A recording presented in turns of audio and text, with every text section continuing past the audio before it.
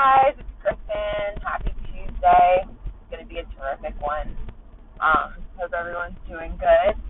I am happy to report that I have made it through a funk.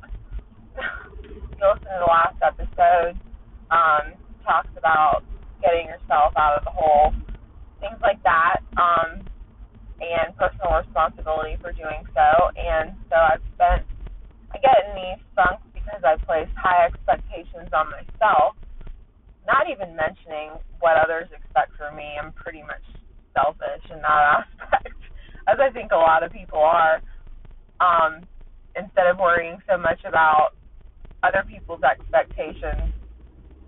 Our own are the highest and the ones that mess with us the most, at least for me. But anyway, so I started, what I did to get out of it, as cheesy as this sounds, is I started a week ago, and I spent like 3 hours away from technology in my yoga room, and I made a gratitude list, listing everything on paper, what I was grateful for, and it was like 3 pages long. I knew it had to be excessive because I was being excessive in the opposite direction. So I listed everything that I could think of that I was grateful for, and then I read some inspirational reading.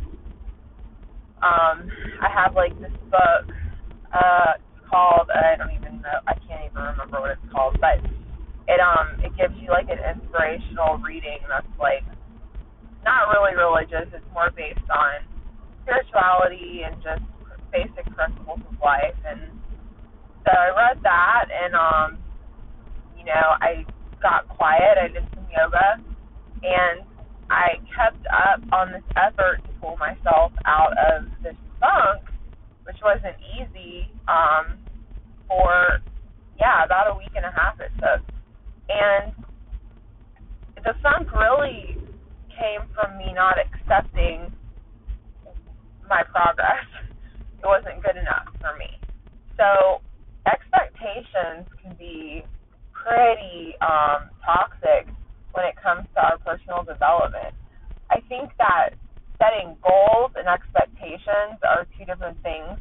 Goals move more in a positive direction. You can set different timelines on goals, like 30-day goal, 90-day goal, 1 year, 5 years, 10 years.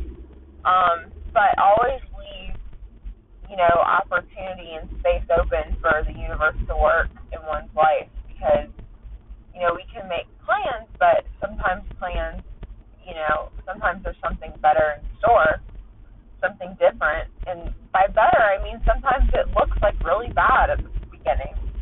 But, sometimes you have to take 2 steps back to take 5 leaps forward. And having the awareness of oneself to be able to realize that can help separate the facts from the emotions out of times when you're in a funk. So, other thing that's really great for getting out of a funk is to just act as if you are not in a funk.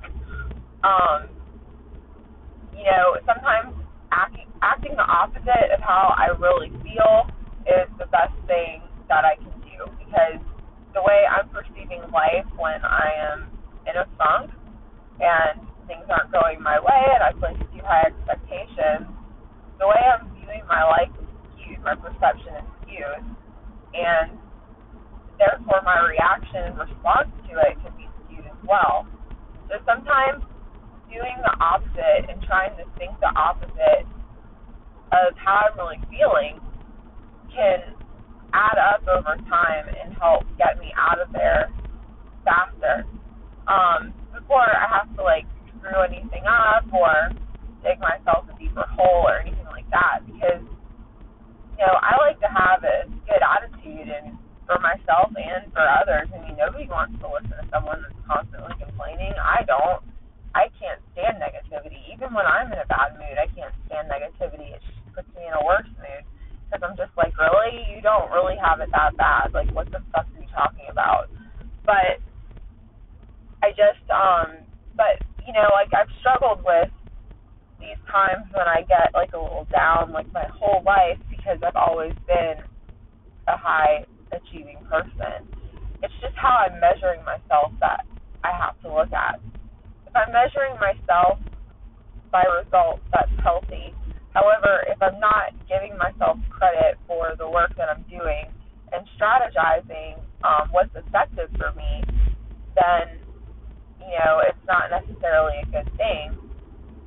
So, for instance, if I'm going after sales one way, if I'm mailing out solicited mail and I am expecting to get a 50% return on that without doing any cold calling afterwards or follow up, that's not realistic. That means I'm putting all of my talent in the ability to produce mail that is so jaw-droppingly great. It can break through the selfish, the self-centeredness of most human beings and the busyness of their schedules and make them drop everything and remember to contact me immediately to buy what I want them to buy or whatever. That's not realistic, but if I'm measuring myself on that and I fail, then instead of giving up, it's time to re-strategize. And sometimes I can do something for like 7 days or something and not see the results, or in the process of thinking about it and reading about it, something else, a better way presents itself. I can switch. I can switch what I'm doing. I don't have to get committed or be egotistical about what it is that I'm doing. I can accept that sometimes the first way isn't always the best way, but it gets you thinking and leads to better ways, and you can just go back and forth. And you can try a bunch of different things within a reasonable manner. Don't spend tons of money or whatever, but you don't have to commit to bad moods. You don't have to commit to funk. You can change.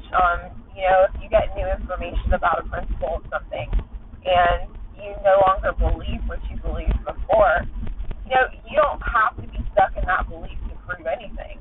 You can change your beliefs and you can change your mind. It's called being open-minded. And closed minds with a bad attitude, being in a funk, and not being willing to get out of the funk, and not being realistic, and perceiving the world wrong, and then responding accordingly, that's a recipe for disaster right there. So I can talk about this now that I'm through it, and I know that other people out there go through funks, but I think the biggest thing for me is perseverance and putting the right action, even if the action is completely opposite of how I'm feeling. So I hope everyone has a great day, and I will talk to